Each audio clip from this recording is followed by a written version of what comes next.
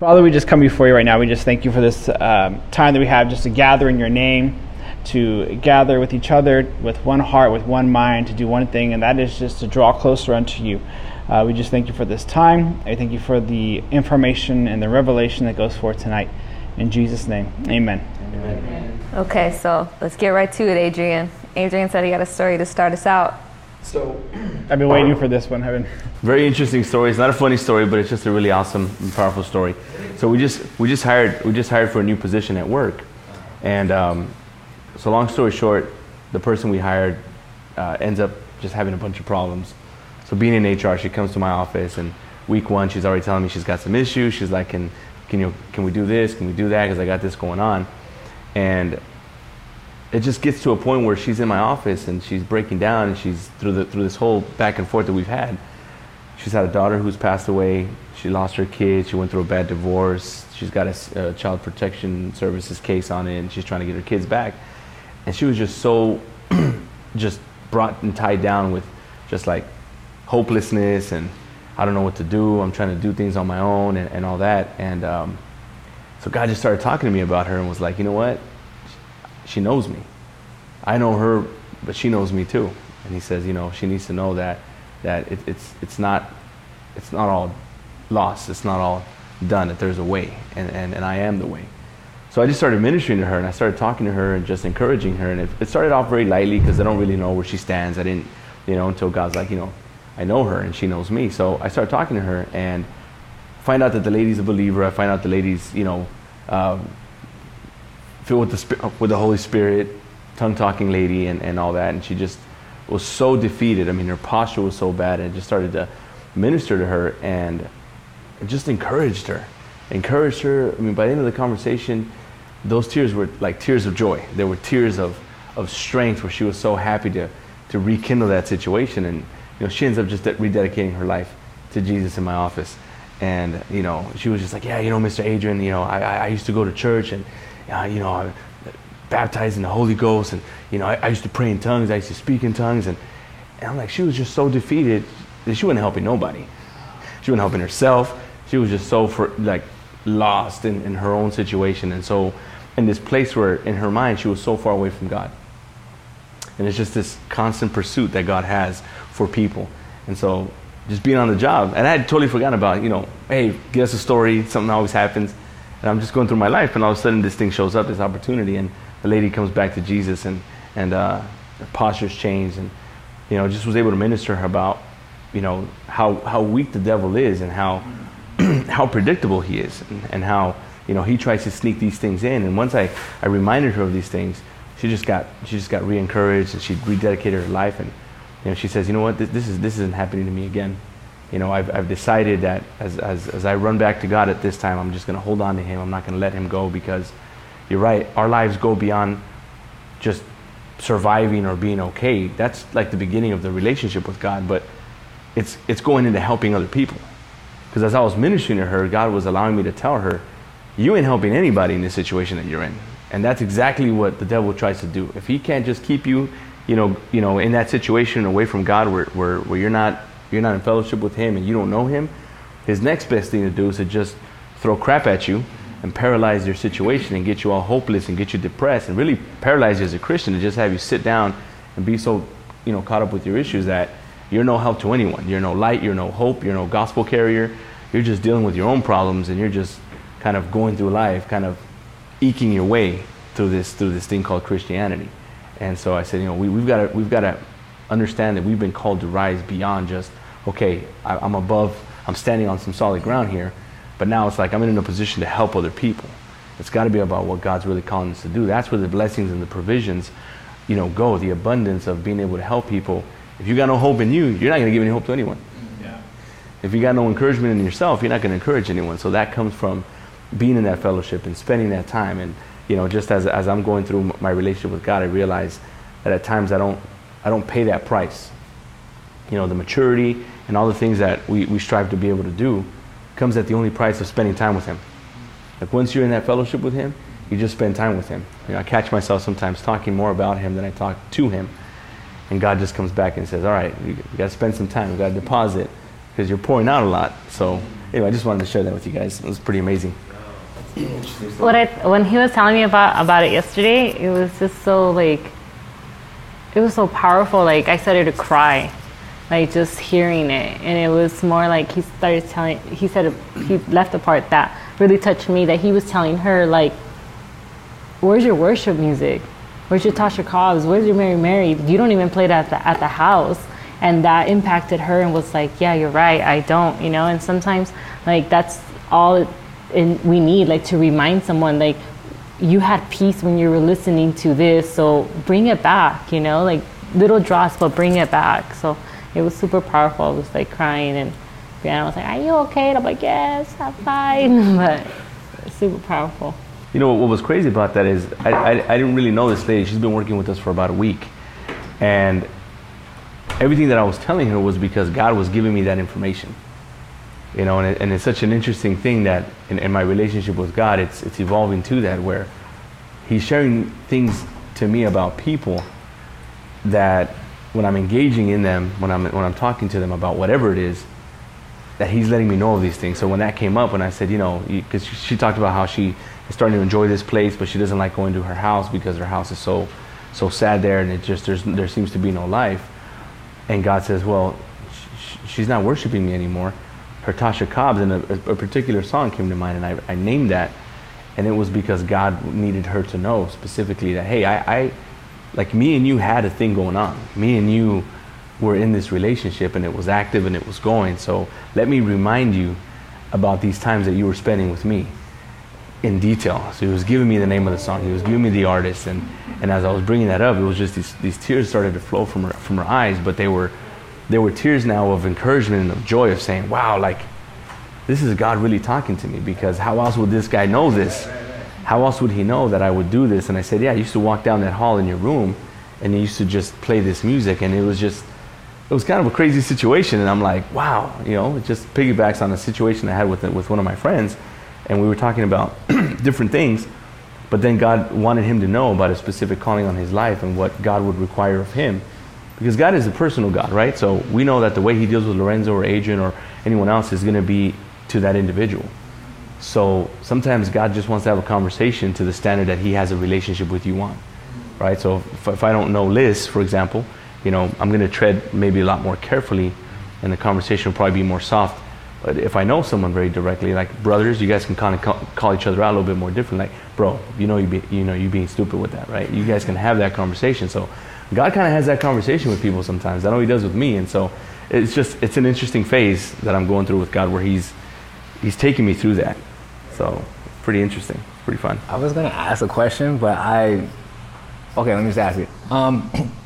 Cause I always wondered about this. So like, when God told you about the certain thing about her, like, and He told you, like, how did you feel? Like, did you have like this like little mini second of like, is this really gonna be what God told me, or did I just make this up? And like, what if I say it, and what if it's wrong? And like, did your brain, like, how did that moment happen? Like, or was it like kind of like just so peaceful that you just like I just want to ask, like, because I mean, I guess I want to know if God does that to me. Like, I want to be able to be like, yo, like you were here, there, this, that, you know what I'm saying? But I mean, I know God works for everybody differently, but like, if you can explain maybe how you felt, or like, it might be interesting to hear. Like, you know, it definitely goes back to, and I used to be in that situation too, because I'd hear my pastor, I'd hear other people when they would speak like that. I'm just like, yeah, I wonder.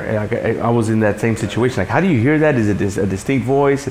Like, trying to understand it practically or tangibly. Okay, what is it? Is this some crazy voice? Is it deeper? Is it not yours? Like, how do you recognize it? And I don't know, at some point I just maybe stopped focusing on that, but just going through in my studies with God, and I realized that the things that seem random really aren't random. And that's where, you know, God, as we train ourselves, as we spend more time with Him, then the things that we consider random sometimes really aren't random. That's a way sometimes, you know, you just randomly think of a person, think of an old friend, someone that you hadn't thought of, and there was no reason for it to come up. It just really seemed like, well, that was kind of random. It actually isn't. Right. And that's the inner man that's bringing something up in you. And when you follow that, sometimes you follow that by just praying for that person. Sometimes you follow that by, if you have the ability to reach out and you have an active relationship, you just reach out and you say, hey man, how you doing? Hey, just thought about you, and it just, was thinking about our friendship, or whatever the case may be. And then that usually will develop into, yeah, dude, I was going through this, or, you guys just have a conversation where the person ends up being blessed, and that was just that situation. So it's just kind of the training. It's just going through it enough, and you train yourself to recognize that these things aren't coincidental. They're not just random, and with me, for example, in this case, it was very specific. As I'm saying that, I'm picturing her house with this like pink room and a hall, and it just flashes so quickly that it's like, yeah, there's no way my imagination traveled that fast, and it's just something that I saw. And again, that's because God is dealing with her through me. So in that moment, I'm just receptive. My spirit man is constantly about, God, show me where the hurt is, show me where the pain is, show me where the hopelessness is.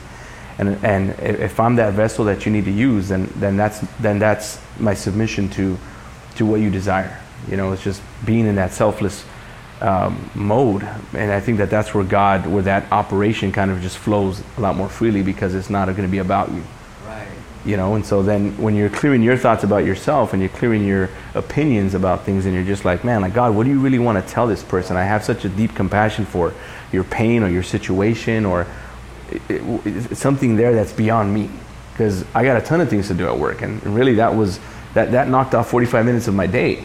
If I'm being honest, I had a bunch of things to do, but God knew that I was positioned to do that, and I was willing to say, look, if I got to stay over 45 minutes to make up that time because I've still got to get my job done, then that's what I'm going to do, because this is what matters right now. This is what the life with Jesus is about, and being able to be with God and fellowship with Him daily. And to me, that's what it is. That's what it looks like. To go back to kind of what you were asking, Rockmo, I don't know if you've ever seen the documentary Holy Spirit. Me and my twin watched it, and it had different people that are ministers and things, like Kim Walker or Todd White, or just different people that basically operate in the Holy Spirit, like when they're using their gifting. And something that all of them said was that when they were first learning to like hear the Holy Spirit's voice, they would have to practice or try it, because it's like learning a new language. And they were saying, like, sometimes you might be wrong, but like that's how you learn to distinguish what's the Holy Spirit and what's not. And so like that was something all of them said, and they were like, you have to be ready to look foolish if like basically you have to be willing to like put yourself out there, but that's like how you learn to distinguish the voices. And while we're on this topic, unless there's anything else that you want to weigh in about it. Just real quick, how you were talking about like what came to you could never come like from you, like from your mind or your concept. Like I know that if the Spirit, sometimes when he speaks to me, it's something like I couldn't imagine. And so like when you said that kind of like hit me in a way, like you're like, this only could come from God, because I couldn't even concept this or come up with that, like, but it's so like a piece or something to it. But yeah, so. And it's funny because it reminds me of a time in college when I had my 4 roommates. You were already gone, but we were talking about like a situation about dating and stuff like that. It was with my 4 roommates. One of them, I ain't gonna say their names this time. Like I'm not gonna bust nobody out. But they were just saying random scenarios, like, because I forgot what comment he made, but it just didn't sound right to me. And I wasn't trying to operate no spirit, no nothing. I was just like, what if this happened? What if the girl? Oh, he said he would never cheat on a girl. We were talking about someone who cheated on their girlfriend or whatever. And I was just kind of saying, give a little grace, because there's temptation out there. It doesn't exist. Don't act like it won't happen. I think that's the most mistake, where people are like, oh, we're not going to look at that because it might not happen. No, you have to discuss these things where you discuss with your partner, hey, like, I'm not going to lie, there's certain sums up right here. You know what I mean? So you be that open or whatever. We were talking about that in that time between like 4 guys. And he was like, no, I would never. And I was like, okay, check this out. I was like, if you had one girlfriend, say you're at a party and your girlfriend's not there, and I said you're in a room, and like you just happen to be chilling by yourself, and a girl walks in and she says next to you, you're like and it's your like ex-girlfriend who you had like strong feelings for you, and she broke up with you, and I was going in like and he just started saying, what do you think you know? You don't know me. And I was like, what are you talking about? And he was like, tears were falling from his face. And I'm just like shy, and then the other roommates just said, "Hey, calm down." And I was like, "No, if he wants to come." And he was just like, "No," and he was going. We're going back and forth that whole night. And the next morning, he just comes. He's like, "I'm sorry, man, but I don't know. It's like it made a coincidence, but what you said is exactly what happened, like that exact same thing." So, and he was like, "And I failed." So, and I was just like, "You were just saying," but in my head I wasn't thinking. And then I thought like, oh, like that could have been like something, or it could have been.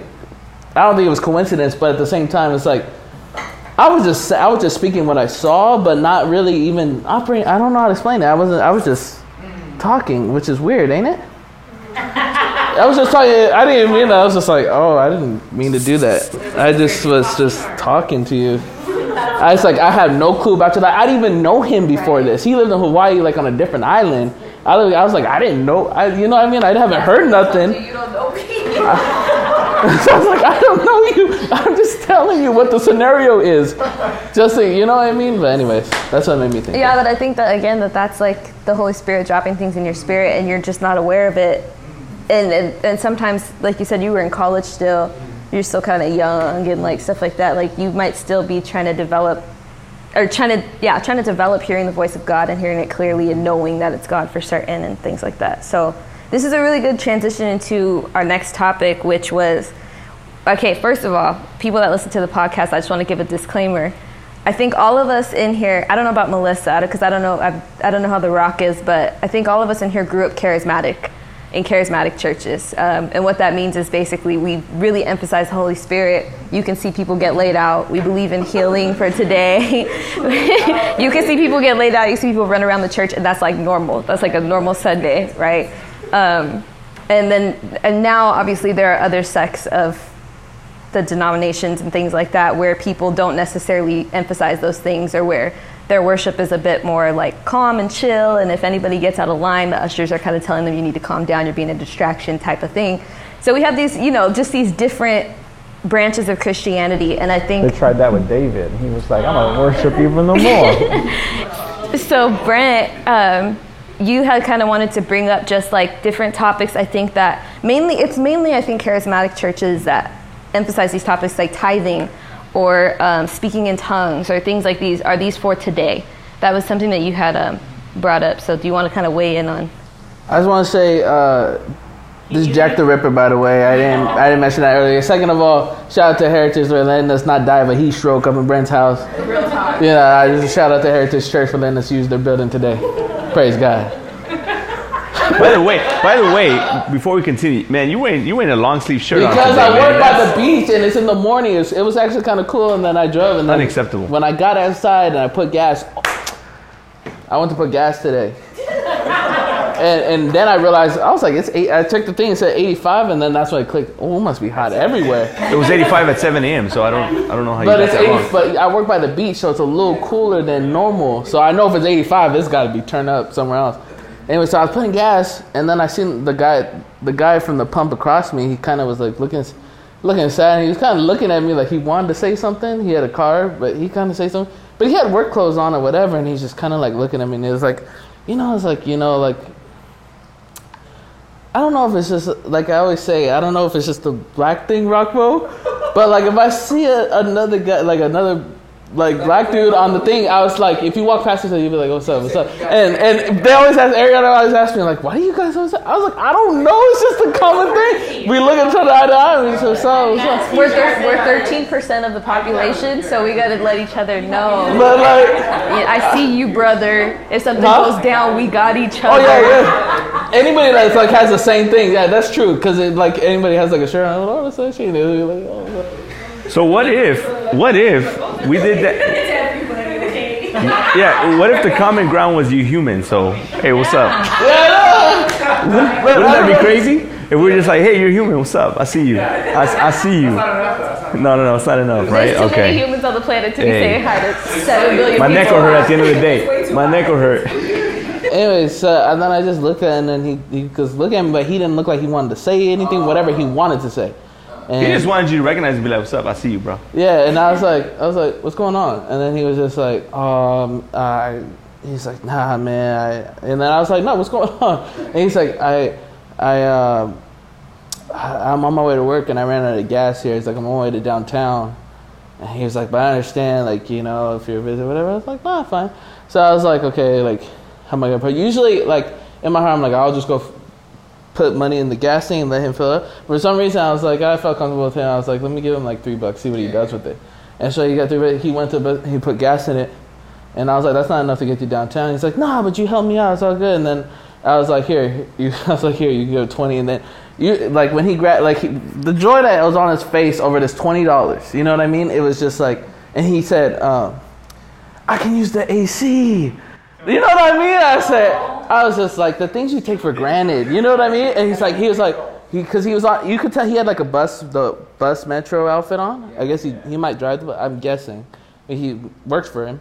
And he was like, I was on my way to work. I didn't know if I was going to make it work. I was already telling him, like, I'm not going to make my shift.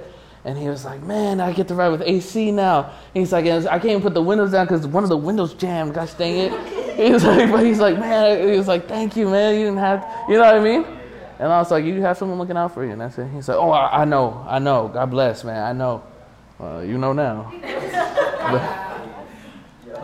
But that was today. I forgot that even happened. Okay.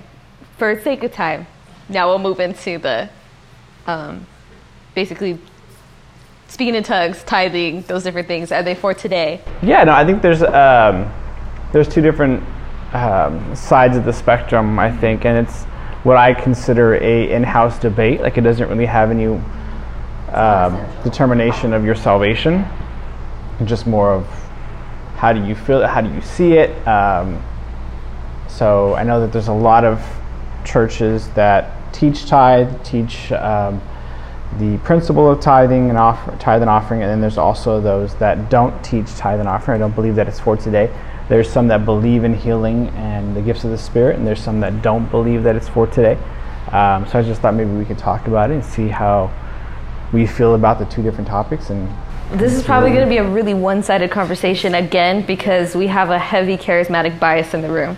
Well, maybe we can play devil's advocate and just be like, okay, I can definitely play devil's advocate because I do adhere to some of like more the theological and doctrinal teachings of the Reformed Church and things like that. Like some of it I am convinced by and things. And also I'm a thinker. I got to think things through.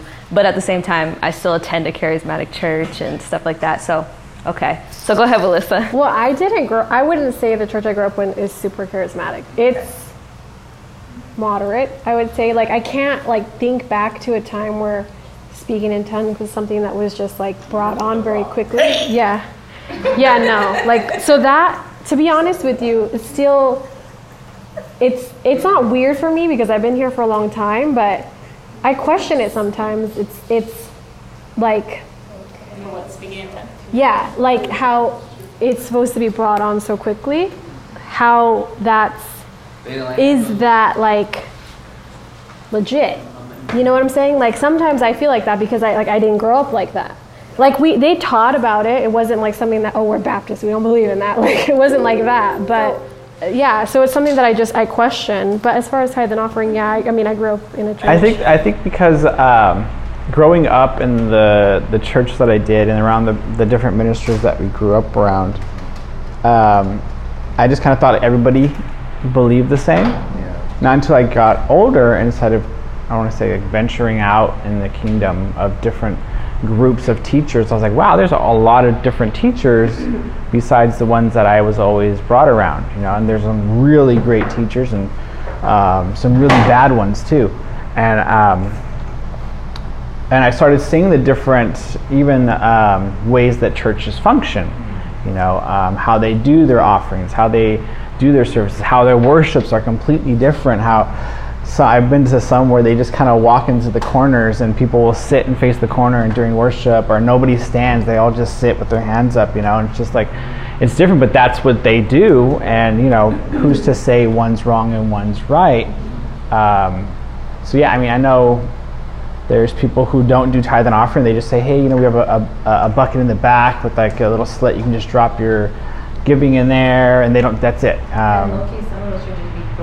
Oh yeah, yeah.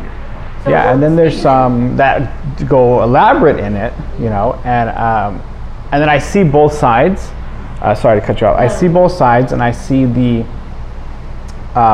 why this side sees I want to say like the prosperity message as fault, because I see a lot of it in there as well. I think there was a lot of things that weren't done right, that gave a bad rap. I think Scripture says you have to rightly divide the word of truth. It has to be balanced out.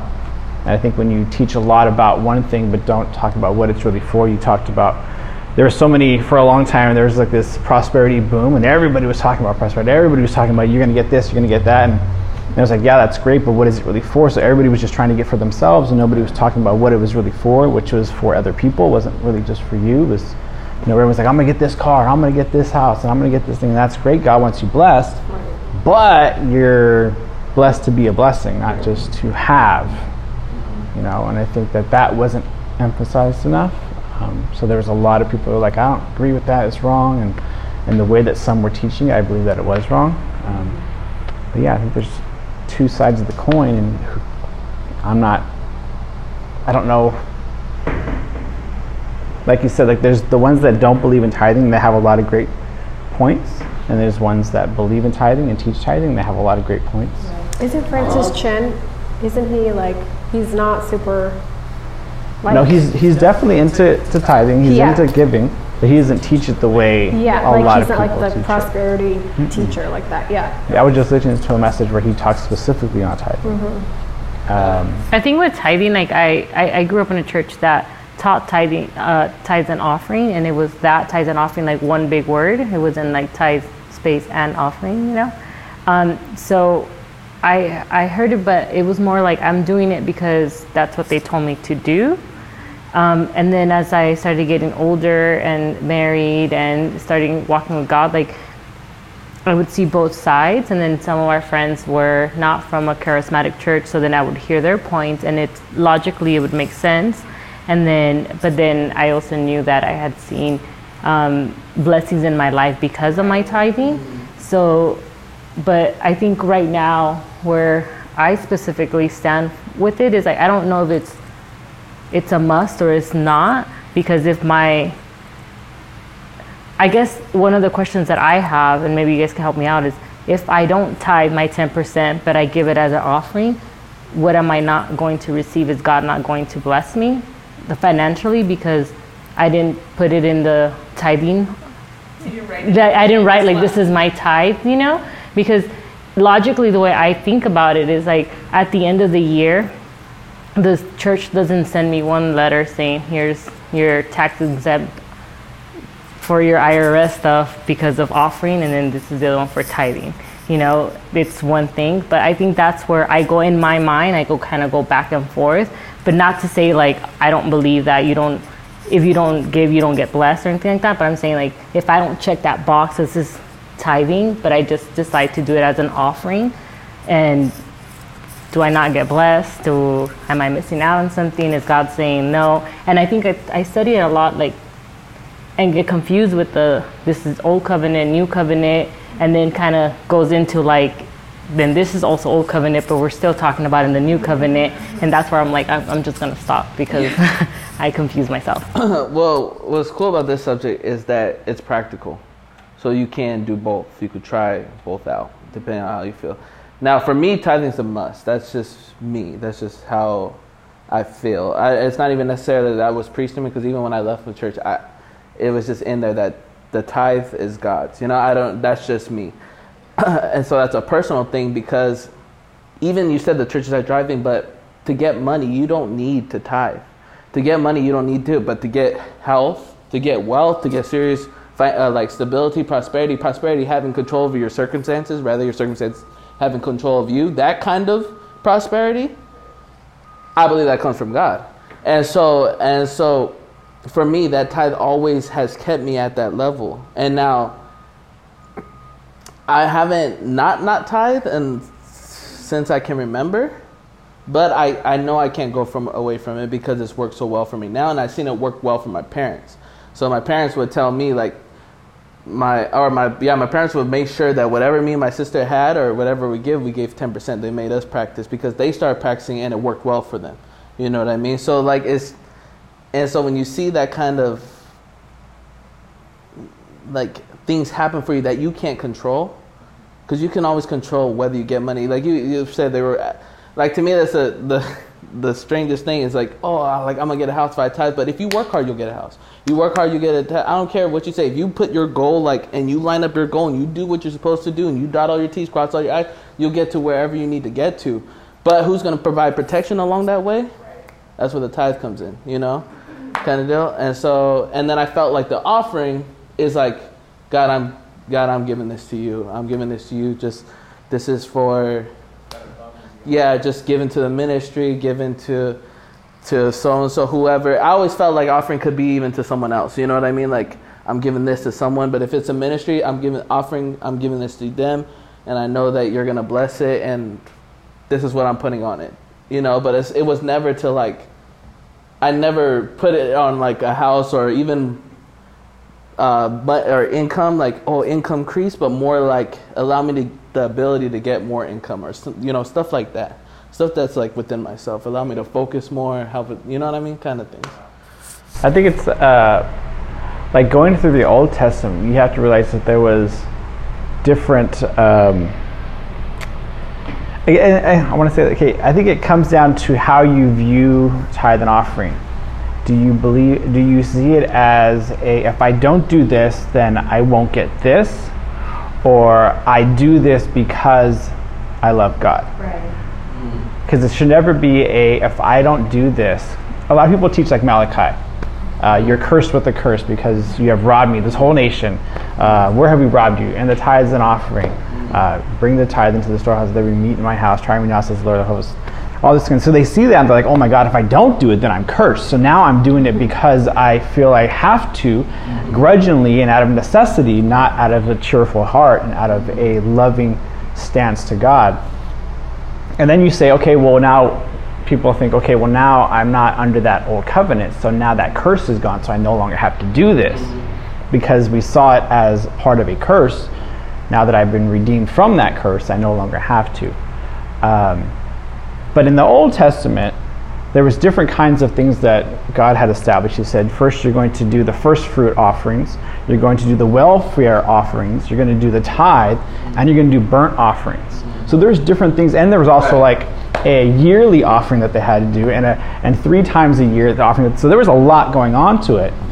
And I know there's some things that in the Old Testament that we don't do, but have changed in a way. Like it says that, you know, we don't do sacrifices, but we're to live as a living sacrifice. It's no longer commanded that a man be circumcised, but now we have circumcision of heart. We don't bring our tithe, which is our, you know, the firstborn of our flock, of our grain, of our different things. And also even Old Testament, it used to say that you would bring your tithe, your first fruit and your tithe and offering would come to the family, and for those homeless out in the cities, you would bring them and you would feed all the people. So if we take it as, okay, well, I'm just going to do it that way, then every week are you bringing homeless to your home and feeding them with that tithe? So there's different things. Like we can't say, I'm going to take this one out of the Old Testament and not that one. You know, I think it's like a... But to me, it's still practical to where it's personal. Because it's worked out for me this long. You know what I mean? And so, like, I'm not afraid to go away from it, but I would rather not. You get what I'm saying? And like, and I say this because I have friends that don't tithe, and I see how things work out for them. Now, me, if I want to get a business meeting or stuff like that, I've had favor along every single way I've went, and I can't credit myself for that. So it has to be something I'm doing, and what's been consistent is probably the prayer and the practicality of. Is that the 9 o'clock we're trying to get out of here? It's been the prayer and the practical principles. That's why I said a lot of what Brenda had told me, the Bible is instructions. It's principles on how to live a good life, live a good Christian life. And they're principles that are not hurting, you know what I mean? But because you can think of like different things all day, but at the end of the day, you can practice it out. And if it works out for you, like you said, with those people in the kind of the same way, If you practice it and it doesn't work out, then you can stop practicing it. And if you practice it and it does work out, then you continue practicing it. You know what I mean? But all I'm saying is, you really have to try it out for yourself. Like, I don't know how to explain it. There's something, oh, sorry. No, it's fine. I'm probably going to take a while. There's something that I kind of wanted to point out was, I've heard different takes, and like in the last few years, I heard this one message going around, and it was like going around Facebook and stuff like that, and I actually really liked it, and it kind of made me rethink tithing a little bit. And what they were saying was that they were like, why I don't practice tithing is what they had said, but realistically, it was because they were saying that like they didn't want to get caught up in the 10% and be like, all I give is my 10% and I'm good. Like, I don't got to serve, I don't got to do anything else. Like, I give my 10% and I'm a tither, everything else, like that's it. So like they were saying like, no, you should have a spirit of generosity, like everywhere that you go.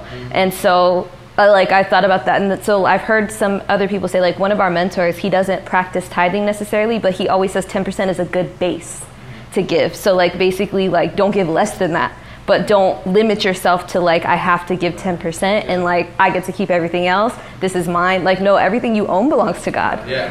So I think that like God wants you to be a good steward in that way. And then also, I also think about tithing and like, if it's old covenant, if it's new covenant, I don't really think that it matters because the principle of sowing and reaping is always going to continue. Like seed time and harvest will not cease. So like, I think it doesn't, you just, obviously, like my brother said, and like Brent was saying, and everyone, like you make it practical, and I think you work it out amongst yourself. And if 10% is like the base of what you give, great. If it's 15, great. If it's 50, awesome. You know what I mean? But I don't think that we have to like necessarily put it in a box and be like, it's only 10%. You know what I mean? Like give your 10%. Yeah, and I think that's what I go back and forth with in my mind. Like, it's the cheerful giving. Like, it's like the generosity. Like, I guess sometimes when I like think about it, is like I don't want to just just get stuck on this box saying like I have to do it because I have to do it, because then I feel like I'm not giving cheerfully, so then I'm just doing it to kind of like I'm just showing up to church just to say I show up to church every Sunday. So like I don't want to get caught up, because I think that's why I go kind of like back and forth. I'm like, well, what if I just like instead of like the tithe goes up here, but then it says offering, so what if I put it right here? Like, that's where I debate in my mind about it. But it's like one of those things, like he was saying, like even when I kind of like walked away and I wasn't going to church like or anything, I still felt compelled to tithe. I don't know what it was, but I did. And I think it saved me and it brought me back. And it was, I don't know, it's something that I feel like is, like you said, like practical. You can see it like working and there's no like rhyme or reason to it, but yeah, because to me it's more like recognition that I realize where I give my gifts to produce income from. So it's kind of me paying like attention, like this is where it came from in the first place. Kind of. Like the scripture says, where your treasure is, that's where your heart is. And I've said this numerous times before. You can look at my bank account and see that regularly my treasure is going towards the church, and therefore my heart is for the kingdom. I always think about like when that incident happened with you guys, how you got held up at the car. And on that next Sunday, you came and you gave that testimony, and one of the first things that you said was like, man, thank God I'm a tither. Like, God protected me, came through this, and this is what happened. Everything that was going on, I was just started praying in tongues, and it's just like, it's not only because you were a tither that God protected you, but it was that confident, like, no, like, the devourer is rebuked. Like, I have a covenant with God, you know? It's a covenant, yeah. I think it's just like I said, it's not a must, but I think it's a great place to start, and I think it's a connection that you have, because then it's like no, like you have all of me, because you have the best of me and the worst of me, and you have what holds me, what I need to survive in this world. Like you need to pay bills, you need to eat food, you need to buy your children things, and you're saying, but God, out of that I trust and love you and honor you before all, and I give you this portion. And I remember like Dr. Price, he was telling, I forgot who was talking to, but he was saying, I started tithing when I was young and I was doing the 10%, and then God spoke to him and was like, you want to take an adventure with me? And he was like, yeah. And so he's like, I want you to practice and develop your tithing and your honor towards me. And he said, just within, when he turned like 70 something, he was tithing 70% and living better that way than he was when he was only tithing 10%. Now that's not for everybody, and that's just saying that that's where he had developed in his relationship with God and honor and love. Not to say that, hey, we all have to strive to give that much, but I think it's just like you were saying, it's just like, where do I kind of fit in that? Yeah, and I definitely, like you guys both said, like when you guys walked away, so you guys still were compelled to tithe. Like when I walked away, I didn't. So I was just like, my money, that's it. Like I'm not going to church, so I'm not going to give my tithe anywhere, like just to me. But then like when I came back and I had a family and like Adrian and I started tithing, like it, like we saw so many blessings, and like it was that confidence. I think that's where like I've experienced both sides. Like when I didn't tithe and I was like single and had no bills and stuff like that, like I didn't have that confidence in God. I didn't have like he's protecting me. I had no money, like, so, but now like with the tithing stuff, like and offering, and I feel like there's a confidence, but in my mind I do go like, all right, where do I stand with it? And like you said, tithe is not like, it's not like money. It's not just money. Because in other places, some people don't have money, but they have something to tithe or something to give God. And it's the same value as my tithe would be, if not more, because it means more, you know what I mean? And so, like you said, it's the practicality of the thing I believe that's really going to make it clear for you whether it's for you or whether it's not, is if you try it. Because you can look back and forth, and both sides of the argument are going to have great support on both ends. But that's, again, one of the things I have to recognize time and time again is like, you could try it out. You know what I mean? Or you could not try it out. Yeah. I think even like naturally, like I want to say like secularly, like outside of the church, if you have a membership somewhere and you're paying, like you're that much more than like, I'm going to get every single benefit that I can because I'm giving this money that I've been working this whole week for, and they're taking it out of my account. I'm going to make sure and take all the benefits out of it. Like that's just naturally. Yeah. But if I'm going to be that committed in this relationship with God and I want to honor him, I'm going to, with my time, with my efforts, and also with my finance. Why would I withhold that part of my life from a God who gives so much that there's no way that I can ever repay what he's done? Like the breath in my lungs is his. Like how can I withhold this fleshly thing, this finances that I have? Like why would that be any different than my time? Than my person with my family? Like why would I withhold that? Because Uncle Sam will get his tithe, huh, Brenda? I had something to say. I'm gonna try to like concept it, but like I feel like also too, this is me, okay, that like the tithe, the offering, all that stuff was like God set that up for the plan for us to know that like kind of like a safeguard to keep us away from ourselves. You know what I'm saying? Like fully to like everything that I see, I get is mine, and I feel like it's supposed to lead us. I mean, like it's weird. I love that God has given us free choice to choose and to grow in a relationship with the Father. But like he also set up like kind of like a like it serves as a reminder. Yeah, like everything is not yours. Or at least like a base like membership. No, a base like, like 10% or the first fruit, all these, different offerings from the past. But it's there to help us stay away from ourselves, you know what I'm saying? And know that like everything, like we all been saying, everything that's in front of us, our bodies, everything is owned by him. And to lend that, like whatever he wants to do. You gave me the car so I can drive here or there. You got all this stuff. Everything I have is yours. This phone, how I use it, how do you want me to use it, God? Like, you know what I'm saying? Like, again, like the tithe, the offering is more than just your finances. I mean, I guess that's a basic way of thinking of it. It's easy for people to think of it that way. But it's like, dude, it's like everything. It's your words. It's like, you know what I mean? So I feel like, it's just like, it can be seen a certain way, but it can be like so vast as far as like, just like something like that. And there are people who take advantage of it. Like there are prosperity preachers that do take advantage of this concept to where you kind of manipulate the members, like if you're selling them a lucky ticket or something like that, as if it's if God's a slot machine or something like that. There are people who do take advantage, and it does give a bad rep on tithes and offering when people misuse that. You know what I mean? That kind of advantage. And so I think that's where people also struggle. It's like, how do I know that, this person's just not taking advantage of my money? Also, I want to be able to give to somewhere that's good and not just, that's also a little.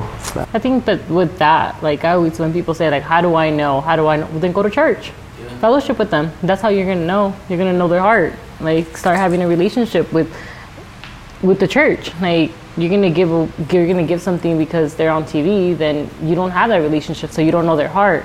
So how do I know? Go to church. Like kind of like what you're saying, like you're not going to sign up for a membership just to say, hey, I'm signed up and not take any benefit. So go to church. Like, well, you would think so, but then there's this case where we have the situation with what was that church? They had I believe the big. Sorry, I'm big too, so I'm just gonna say this the bigger black guy that sings too. Sometimes the guy you guys like.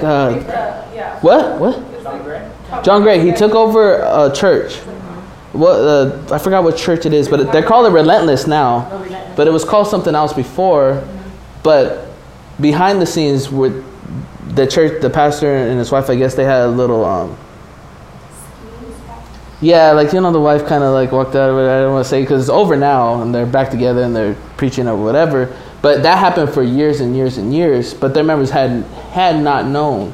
So there are things like there are things you just don't know. In that sense, because if any knowing member knew that was going on at church, they might have been like, oh, I don't know if I'm gonna go here. But like there was a good amount of people going to that church. You know what I mean? It's a big church, but I think that's beside from the prosperity. Like there's only so much someone could let you know because they can still keep you at bay. So, disclaimer, y'all. I didn't grow up in a church, so I didn't grow up with this, for the lack of a better term, institutionalized or, as the norm. Just like speaking in tongues, my exposure to that was starting to be here and just almost ignoring it, just being at church and seeing people, laid out, and seeing people fall into the Spirit, and seeing people, praying in tongues and dancing in place and running around. And, I was a teenager, so I was like, okay, just play it cool, because at the end of this session, we're going to be hanging out. And I was trying to put in some work, and I was trying to, round the bases. So to me, it was like, I'm just punching the ticket here, and I'm just paying the price for what I ultimately want to do. So it was easy for me to tolerate what I was seeing, even though it was very unusual for me. And I didn't really allow for myself to understand it. I wasn't open to it. I literally just dismissed. I'm just like, okay, you've seen weird things in your life, so this is just one of them, and you just move on, right? And you're a heathen. You don't know better. So. But then you fast forward and you get saved, and then you understand this relationship with God, and you understand, the reality of the Holy Spirit, and that's probably a different scenario. But long story short is, when I come in, I'm just diving in. I'm like, okay, what do I need to do? You gotta serve, you gotta help, and I'm being mentored by different people. And I get into church right away where tithing is the thing that's there to do. So I don't question it. In my youth with Jesus, I don't question it. It's just that's what we do. So we just do it. You pray and you get baptized in the Holy Spirit, and you just start to do some things. But my relationships with Him starts to evolve, where I want to understand, because I'm getting to a point where I'm interacting with people, I'm leading people to Jesus, I'm ministering, I'm doing different things, and now this reality of leadership, of what we're called to do as Christians in this world, is just lead. It starts to become a reality. So I'm like, okay, I need to actually understand what some of these things are about. So that is awakened in me, and I start to go through some of these things and understand why we do these certain things, or what basis, what truth, what are the realities about certain things. And then I come across tithing, and for so many years I felt like the blessings of the tither are definitely there, and it's not that they're not there, but what I realized, or what God showed me, is that ultimately, as we know in the New Testament, that He talks about being a cheerful giver and being really what's in the heart. And you piggybacked on it a little bit, Bree, is that God isn't interested in the 10%. He doesn't want 10% of your money. He wants all your money.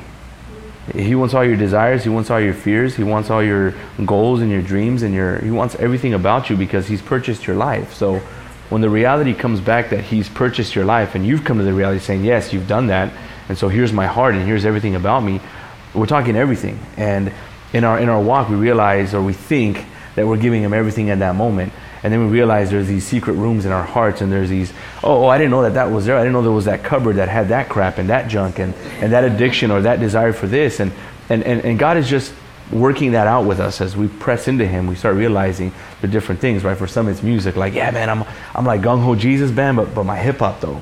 I mean, Pac gets me through some situations. Beyonce, man, she's just, you know what I'm saying? So then, but all of a sudden, that music doesn't start to sound the same. That music doesn't have the same, it's not pulling on those same chords. And then you're like, yeah, maybe that music isn't for me. I'm not attracted to that anymore. And all of a sudden, you're gravitating into your praise, or you're gravitating into whatever other stuff. And so God's constantly saying, yeah, what about this? And what about that? I mean, for some of us, it starts with friendships, it starts with different things. So the tithe is no different. The tithe is you know, in general now for the believer, I think, and I've studied it out, and I believe God has shown me this, is that it's ultimately about where your heart is about money and where your trust is in him. It's a combination of two things. And for some, their trust and their cheerful heart came from being taught tithing. And so when they tithe and they see the benefit, they accredit it to that, and there's nothing wrong with that. But I believe God looks at that and he says, no, it's because your heart is there, because you're not doing it as a religion. You're doing it because you willfully submit everything about you. Because to some people, 10% is a huge deal.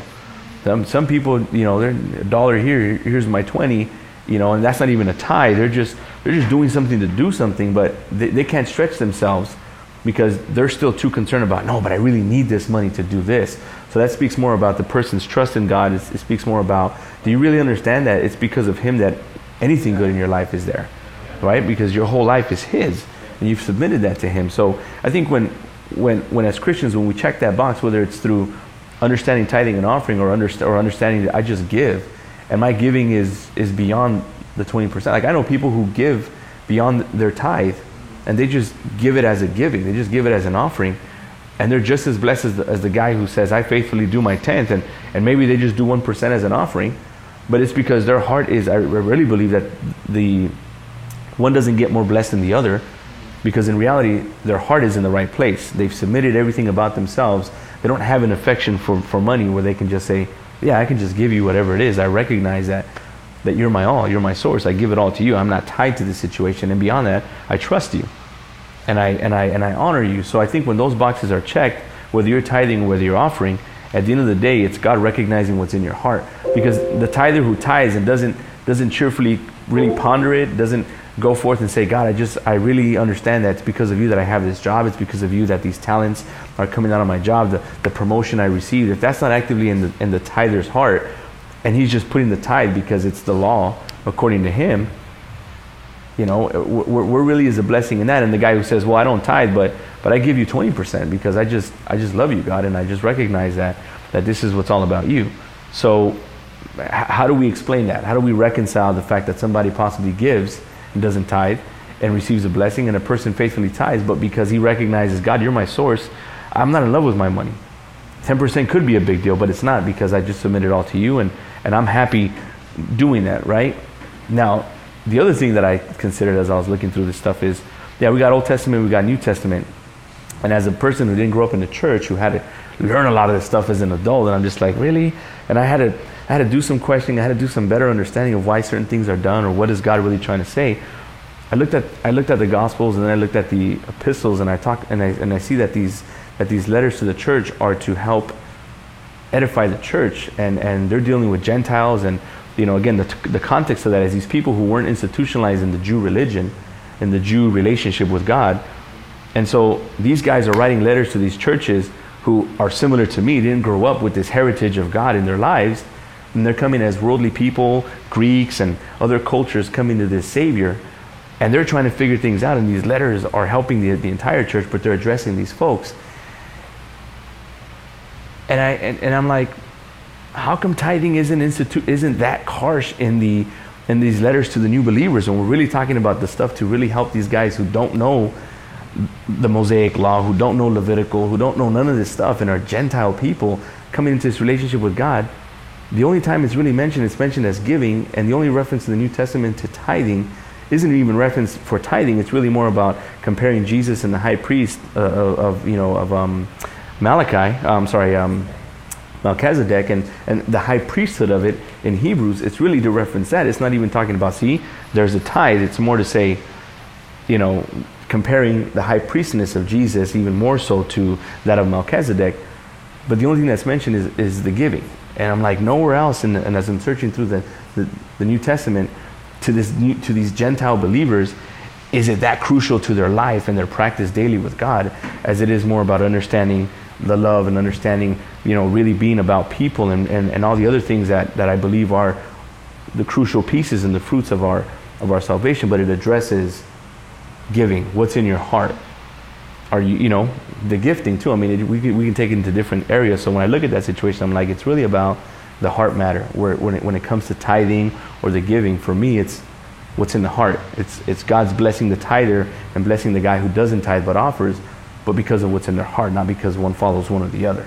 Does that make sense? Yeah. So that's just kind of my take on that. I think it's, I see what you're saying. I think it's really like I said, these are all in-house debates.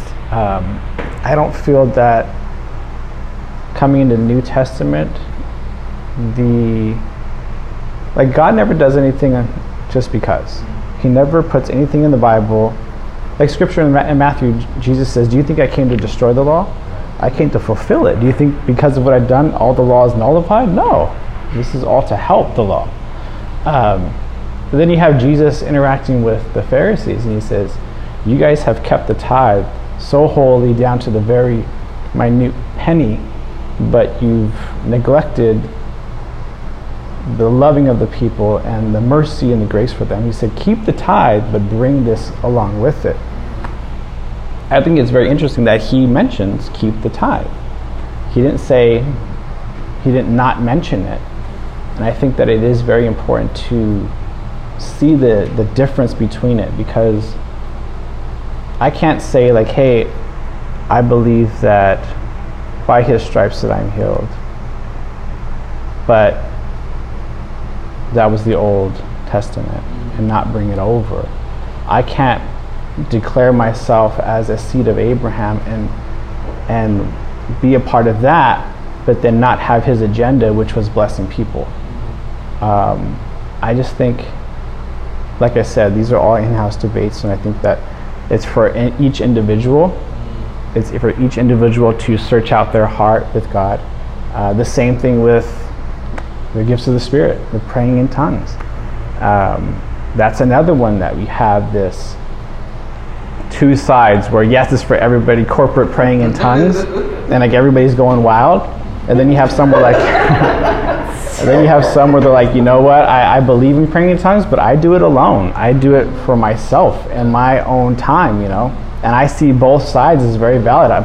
There's times where there's like prayer going on, we're just like, this is crazy. Like, y'all are just going wild, and it's just like nobody's like, there's no interpretation. I think everything has to have order, because God is a God of order. He very plainly says like all tongue is for interpretation. It's to edify the body, to lift up. And I've been places where it's just everybody's going crazy, running around, and I'm just like, who's getting edified? Like, how are we all on the same page here? Like, I don't know what's going on, Yeah, it's funny you mentioned that. We just read that not too long ago, I think, on that part. But I was reading it, and it does say like have an interpreter, but do not disrupt what's going on just to get an interpreter. And also, it's to interpret. Look out for those who really don't know what's going on, because they might seem like we're crazy. We just lost it. Or have you ever been in a service and someone's doing something, you're like, that ain't right? Yeah. Oh. Honestly, I try not to. I'm like, for those things. You just do your thing. It's not for me to say whether it's right or not. But in my mind, sometimes I'm like, you're nuts. But I just don't. I try not to. I feel like a good train of thought, for myself at least, if I see somebody and they're doing something and it's taking the attention away from what is going on corporately and bringing to them like their self, I'm like, that's more self than an emotion than the Holy Spirit. Because one thing you see with the Holy Spirit is he's never interrupting what is going on corporately in Scripture. if there was a healing, if there was a service going on, the Holy Spirit never was like, hey, this person over here, let's do this and disrupt what Jesus is doing over here. Like, no, it was always a corporate thing. And I think like in services, when you see like someone, like pastors teaching and someone just starts going off and you're like, that doesn't even have to do anything with what's going on. And we used to have that, and those people aren't here anymore. But I just think that's one of those things where it's like in your spirit, and you're just like, that's not right. That you can see like, okay, this is right. And, this is like a weird question, but I always think this when people speak in tongues. They tend to speak the same words. My mom says the same thing. So that's, to me, it's where I feel like, is this legit? You're literally always saying the same types of things. Is that a love language? Is that your love language with God? Because that's how I see, what I see speaking in tongues is your language with God.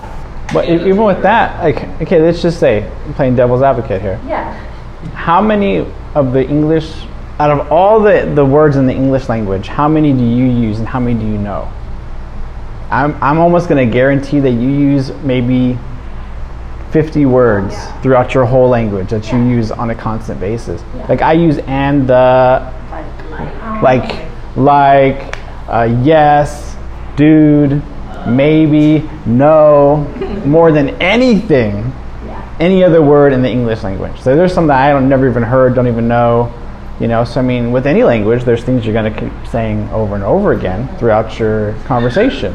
I think the other piece to that too is, you know, it's anytime I've tried to take a natural approach to understanding something supernatural, it's going to be futile because the supernatural is so beyond what my mind can comprehend. And so if I try to rationalize it, I think that's why, this is my perspective, why a lot of people find it easier to subscribe not to doing that, because it challenges, to me, I've always said this to anyone who will hear me, is that this particular topic of being baptized by the Holy Spirit and speaking in tongues is probably one of the clearest examples of your flesh fighting your spirit, because your flesh wants to reject that. Just like if you tried learning a new language, and I said, okay, try to speak Spanish and roll your R's and all that, you feel weird enough trying to pronounce that you're just gonna, Spanish isn't for me, English isn't for, you know, it's just English. I'm not gonna do French. I'm not gonna do any other language because it's already unnatural. It's already not what you're used to doing.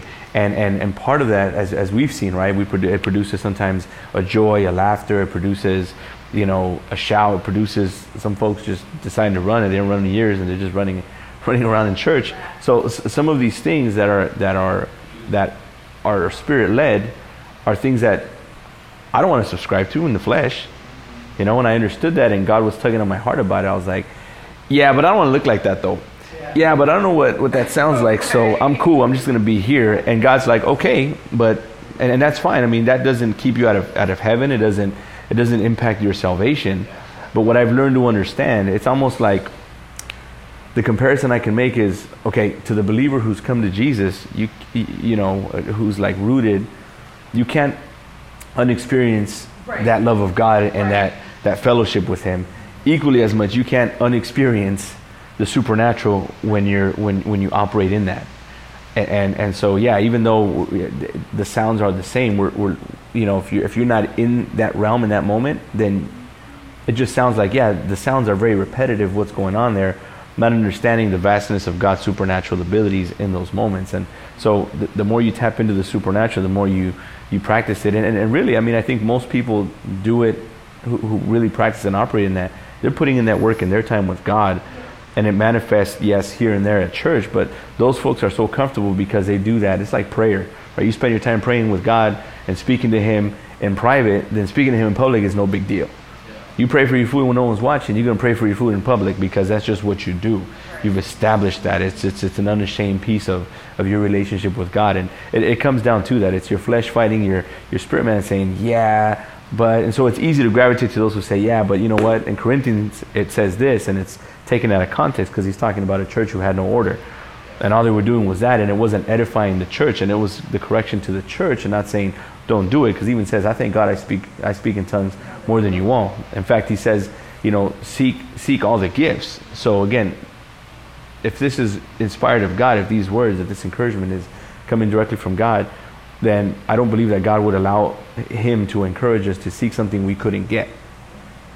And I don't believe that in these days. I believe the devil still roams here. I believe that demons are still grabbing a hold of people and causing chaos. And that's a supernatural situation, because I've never seen the devil.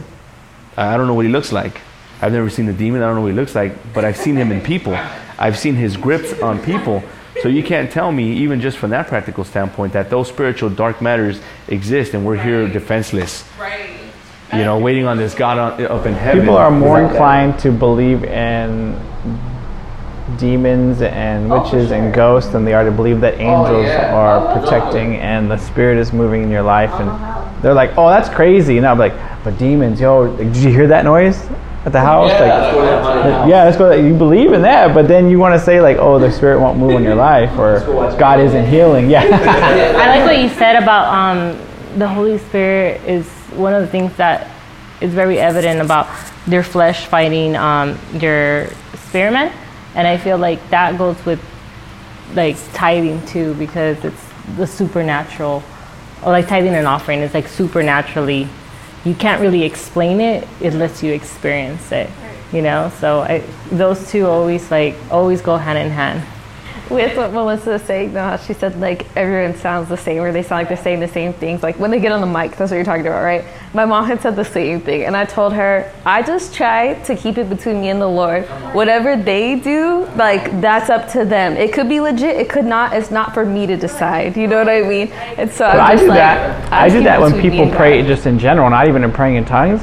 Like if someone's praying and they say more Father, Jesus, Holy Spirit, Father God, if they say that more than like 5 times, if they're saying that more than 5 times, I'm like, they don't really pray that much. Right. Because they're using his name as a filler word, because they don't know what to say or how to say it. It's then and there, because some people, because you know how when some people give speech, but you know how some people give speeches and they say the same word over and over. They'll be like, and it's like that same thing. You know what I mean? I don't. Yeah, so then they're no longer using it as like God, like they're just saying it, Jesus. You know, they're using all the different names. I know people get nervous. People get nervous, and so they go to his name as like a go-to, as like. Yeah.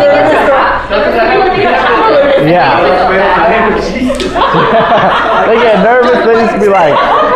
No, because I had this friend in Hawaii, and he always prayed. Whenever he prayed, we'd make fun of him because he would say God Lord. But so on fire for God. That's what I'm saying. But he always said God Lord, and we would make fun of it. God Lord, God Lord, and he was like, it just comes. That's what it said. God Lord, and God Lord. But I get what you're saying. I think when I think it is. I think it's just like it becomes like a filler. Speaking in tongues, like it sounds the same. Like I know when I start, I always start. I sound the same when I first start, but then like I feel like once you do it, not more and more, but when you're in that place that you feel God's presence, that's when it changes and you don't even realize it. And Brianna actually like called me out on it. She was like, why do you always, when you pray, why do you always say blah, blah, blah, blah, blah, blah, blah? And she tried to say it, and I was just like, I don't know. That's how I start speaking in tongues. But like, yeah, like I started thinking about it, and she's like, because it's new to her, she's like, hearing it out, and she was like, well, why do you sound like this? But then I started paying more attention to it, and I was like, well, then it gets to a point that like, it doesn't sound like that because you're so in the presence of God and you're so speaking his language that it doesn't sound like that. But for me, I know for sure I start off like the same way. Go, Riz, say it, Riz. Okay. I'm just saying, to start off, it used to really upset me when I would have friends that didn't believe in that didn't like tithe, they didn't believe in tithing, they didn't believe in like prosperity, they don't believe in speaking in tongues, people falling out, people getting healed, stuff like that. It really used to upset me. But as I got older, I'm just like, okay, I understand why, blah, blah, blah. One time I had this conversation with my friend, and he did not grow up, he still doesn't go to like a church that like practices all this stuff, right? And I just was like, do you believe in speaking in tongues? And then he just was just like, no. And he started telling me that he went to his aunt's church, who there was like Pentecost or something like that. Like they did practice it a lot. And he was saying that this lady was getting her hands laid on, and she was falling and she was doing all this extra stuff, and he was just like, it was just fake. Like, I know she was faking it, and I was like getting upset, like, how dare you, you know, the audacity. But then like, but then I started, and then I started thinking about it afterwards, like, you know, if I didn't grow up in a church that, like, you know, that they did this, I would probably think it's fake and weird too. And then I started thinking about a long time ago. I don't know if you guys were at the Purple Building. This was like years ago. And there's this couple that used to come, and they had like a bunch of kids. I don't know if you remember, I don't even know their names, but he was like this huge guy, like really big. And you know, the Spirit was moving, people were getting hands laid on, people were getting prophesied to, healed, delivered, all this stuff, right? It was just moving. And this guy, he like, cause like, it was like a, kind of like a, how does it, like there's like a stage, a center stage. So you got to step on the steps or whatever to get to the center stage. And he literally went on the center stage, fell out, and started saying, "Worship me." and I was like, oh my, like everybody was just like, what the heck? He was like, oh, like worship me, like crying and stuff. And then Pastor's like, get him off the stage. He's quenching the Spirit. So like they got him off the stage, but I was like, dang, people do be really faking it sometimes. And it's like, I feel like, you know, like the Holy Spirit, like inside you will know, like, okay, they're faking it, they're not, or whatever. And maybe sometimes you won't sense it and you think they are, but like Bree said, it's between you and God. But I just thought that was really funny and crazy because, yeah, if you don't grow up in it, you're just like, that is freaking weird and you're making it up. You're just acting cray-cray. What's a cool subject that has it to do with this is what you brought up was the supernatural. Because people that aren't of the faith, they do tend to believe in the supernatural. And they may look at Christianity like it's crazy, but it is a supernatural thing or a supernatural entity. It's live, it's breathing, you know what I mean? So it's like, I don't get that people can cross the normal world for something they don't even have a basis for, you know? Like, and people at my work, it's funny you talk about ghosts. People at my work, they say our place is haunted, so nobody likes to be there by themselves. I go there by myself in the morning all the time, at night, at day, but they swear they hear people walking upstairs. Also, oh yeah, I hear them at night. I'll be there by myself. I do hear like keek keek, but it sounds like the building. You know what I mean? Like the building's crying for being that old. Like there's nobody walking upstairs. You know, like that's why I was like it doesn't. And I always say, and I always told them if it is a ghost, they ain't gonna come see me though. You know what I mean? So that's why I was like, I do not. How the building got arthritis. He's like, eat. So that's why I don't understand is how people could base their beliefs on something that's not really there. It more comes from like movies, and movies are brought up from people's ideas and writings and stuff like that, but they can say, oh yeah, that really happens to where, and then something that has founded beliefs and or like has a foundation on it, it tends to shy away. It like, and I don't know if because it could be because that one comes with responsibility and comes with what do you call it? Accountability. There you go. So that could be it, but I just find it funny that it like people believe in the supernatural real quick. Oh yeah, ghosts. Oh yeah. Like you always say, the devil's cool, right? But God, you believe in God. You believe in God for like that. But a ghost. Oh yeah. Speaking of that stuff and accountability, and I know we got to shut it down soon, but really quickly, there was this one thing that I came across. It was a video where they were talking about, they were talking to atheists. It was kind of like an open forum, and they were talking to this guy. I can't remember his name, but he's a Christian man. And there was a forum of believers and atheists. And so one of the guys was asking him about what happens when you encounter an atheist, and he's saying this and the other. And the guy just broke it down really simply. He said, look, at the end of the day, you know, you can take that question to almost anyone, but he zeroed it in on an atheist, and you just say, if Christianity was real, if it was a proven fact that it was real, would you be a Christian? And overwhelmingly, the answer is always no, which tells you that the answer isn't about logic, isn't about truth. It's an accountability fact. It's people deep down, you know, want to be gods of their own lives. They don't like the idea of a lordship. They don't like the idea of an accountability beyond themselves.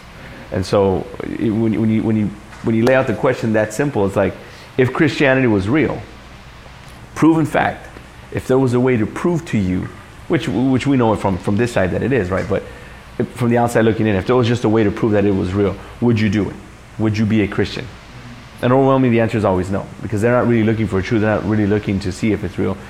They're hoping it's not real, so that the accountability doesn't exist. So that's like, wait, because then I know that I'm accountable to certain things, because then those laws that have been written in my heart, as the Bible says, I got to really listen to. So let me do my best to kind of diminish that writing in my heart with ruling my own life and going after my own desires and figuring things out on my own.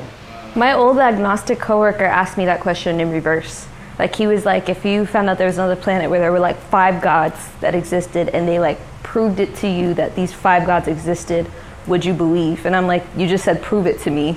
Like, you proved it, yes. Like, I can't deny, you know what I mean? Like yes, you know? And so like, I think that got him thinking like, oh, she thinks about what she believes in. She doesn't just accept it blindly. I'm like, well, no kidding. But he asked me that question in reverse. I'm like, yeah, prove it to me. Sure. I'm like, if there's another way that's easier than this, prove it to me. Show me now. You know, like, I'm down. But as far as I know, this is it. Hey, if I'm wrong about God, right, then I just wasted my life. Right. But if you're wrong about God, then you wasted your eternity. What do you think about other religions? Under what? Religions? I don't think about it. I think, you know what? I studied. Who believe in God? Oh, no, you go ahead. I think it was like Oprah at one time had said like all religions lead to the same place. Right. Yeah. You know, and you have different religions sound similar Right. in different ways. But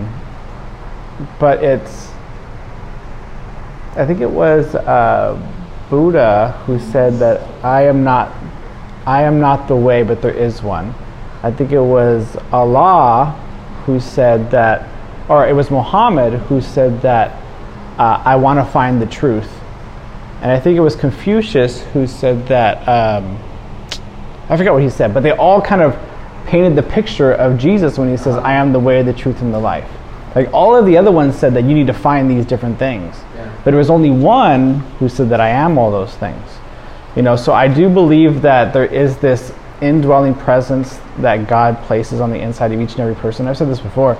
Like, you go all over the world, any tribe, any remote place in the world, deep in the jungles where no missionary has ever gotten, and they are worshiping something because there's an indwelling, like, something in their heart and their soul that is like, there's got to be something greater than me, and whatever it is, I have to worship it.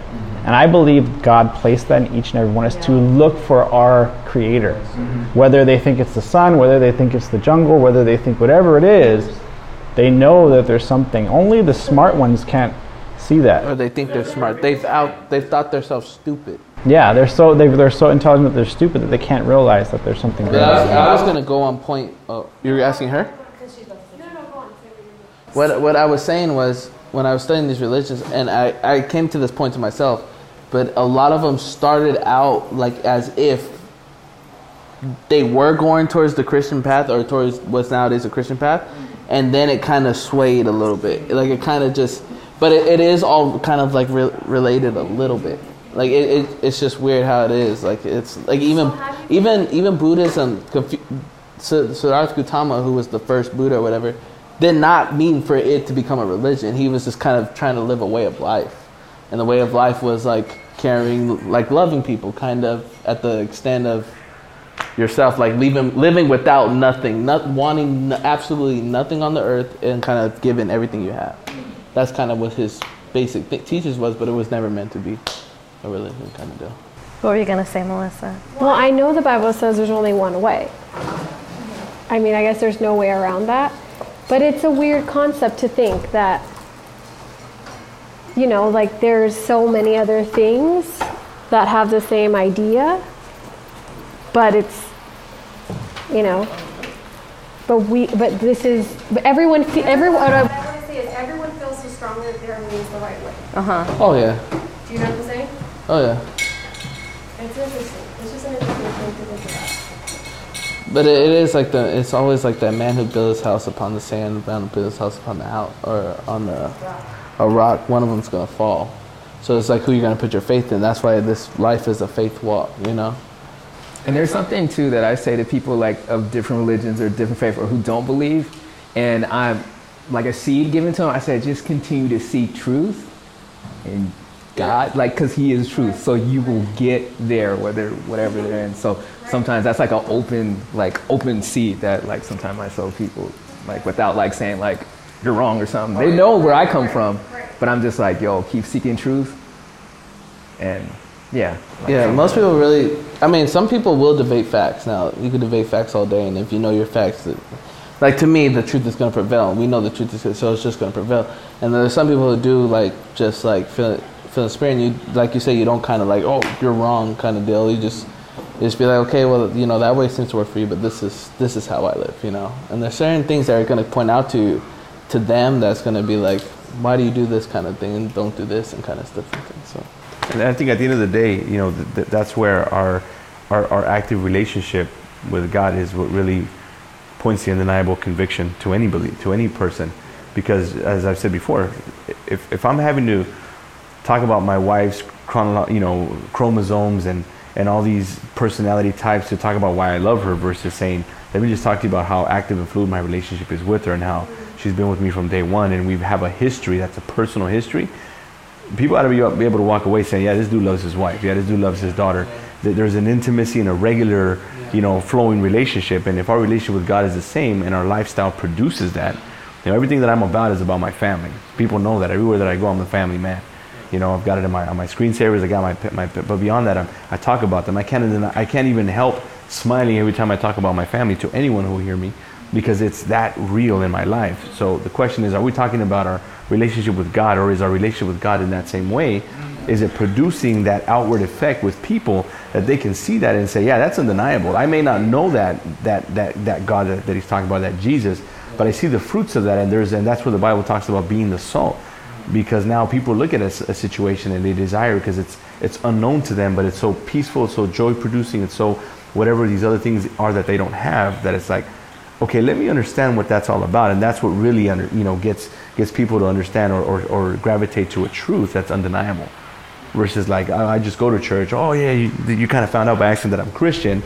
Now I'm trying to talk to you about my Christian faith, and now we're getting into some crazy debate. Versus like, man, you just lived a certain way. Like that's what that lifestyle's got to be produced about. So, and also, and to me also, what's undeniable is Jesus. Because even you look at history, there was a man named Jesus who walked the living face of the earth. It is written in history, not in the Bible, that there was a man named Jesus of Nazareth who was crucified and who was known as King of the Jews. That is in history, that he died, they put him at this tomb, and that his body was unknown. That it was stolen from somebody else, but they just never found the body. That's in record with that. Now, I always ask this question. I was talking to one of my coworkers maybe a long time ago. I was like, I just have a question. My only question was originally, why is Christianity the most popular religion in this world? Like why, and why do they gravitate towards this figure named Jesus who lived 2,000 years ago? Because there was a lot of people who walked the face of the earth, but for some reason this guy is the most significant person. He is the most significant person who ever walked the face of this earth. He's challenged all kinds of authority, every single kind of thing on the face of the earth. He's challenged. He's overcame, and why do people have so much hope, undeniably hope, so much hope that they're willing to die for, so much hope that they're willing to fight for, so much hope they're willing to love for? Why this guy? And there was other people during his time that were proclaiming that there was a kingdom coming, but they gravitated towards this one. So that's you can bring up Muhammad and all that kind of stuff, but why him? Why is he the most? But what is it about this guy? You know what I mean? Here's that thing I found. Okay, I found it so I can clarify saying it right. It says, Confucius said, I am the way, I am not the way. Buddha says, seek truth. Muhammad said, I do not know the purpose of life. In John 14:6, Jesus says, I am the way, the truth, and the life. No one comes to the Father except through me. See, he proclaimed something the others didn't dare to declare. Okay, so one last thing that I wanted to point out. I know, Adrian, you said you don't have to break down the chromosomes, but some of us really like facts. I love facts, and I know some people that I talk to, like agnostics, which I love, like, because they like facts, they like proof, you know? So like, I'm down with that. And so like, although I can't explain my experience to them, sometimes like a lot of them aren't feeling centered, they're more thinking centered. So like, for things to make sense, that like really helps them, you know what I mean? So, but anyway, one thing is that a lot of people now because of the political climate or whatever, like some people say that Christianity is the white man's religion. The reason why it's so popular is because white people colonized, you know, so many different places on the earth, and they forced Christianity on the natives and like all these different things. But something that's super interesting is that even in the Bible, as you know, one of the first Christians was the Ethiopian. And Ethiopia is a Christian nation, like to this day, they're considered a Christian nation. Oh, yeah. And they're some of the earliest Christians were found there. They've never been colonized. Never. And weren't they the last one standing too? And they were fighting with like not even you don't even know that part of history? They were the last like nation to be or to like get actually taken over kinda by the colonizers when they were fighting. And it's funny, they write in history like when new colonizers would come over, they'd be like, oh, you can take over anywhere, just don't go to Ethiopia.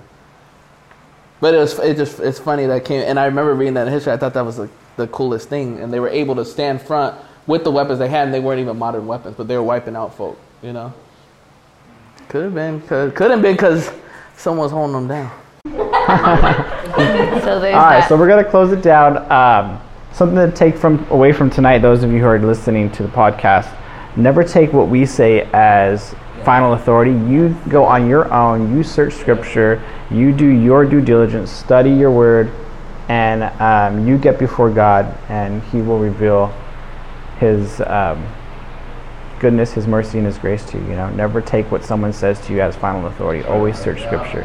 Because confidence comes when you understand what you believe. So take that. All right. Amen.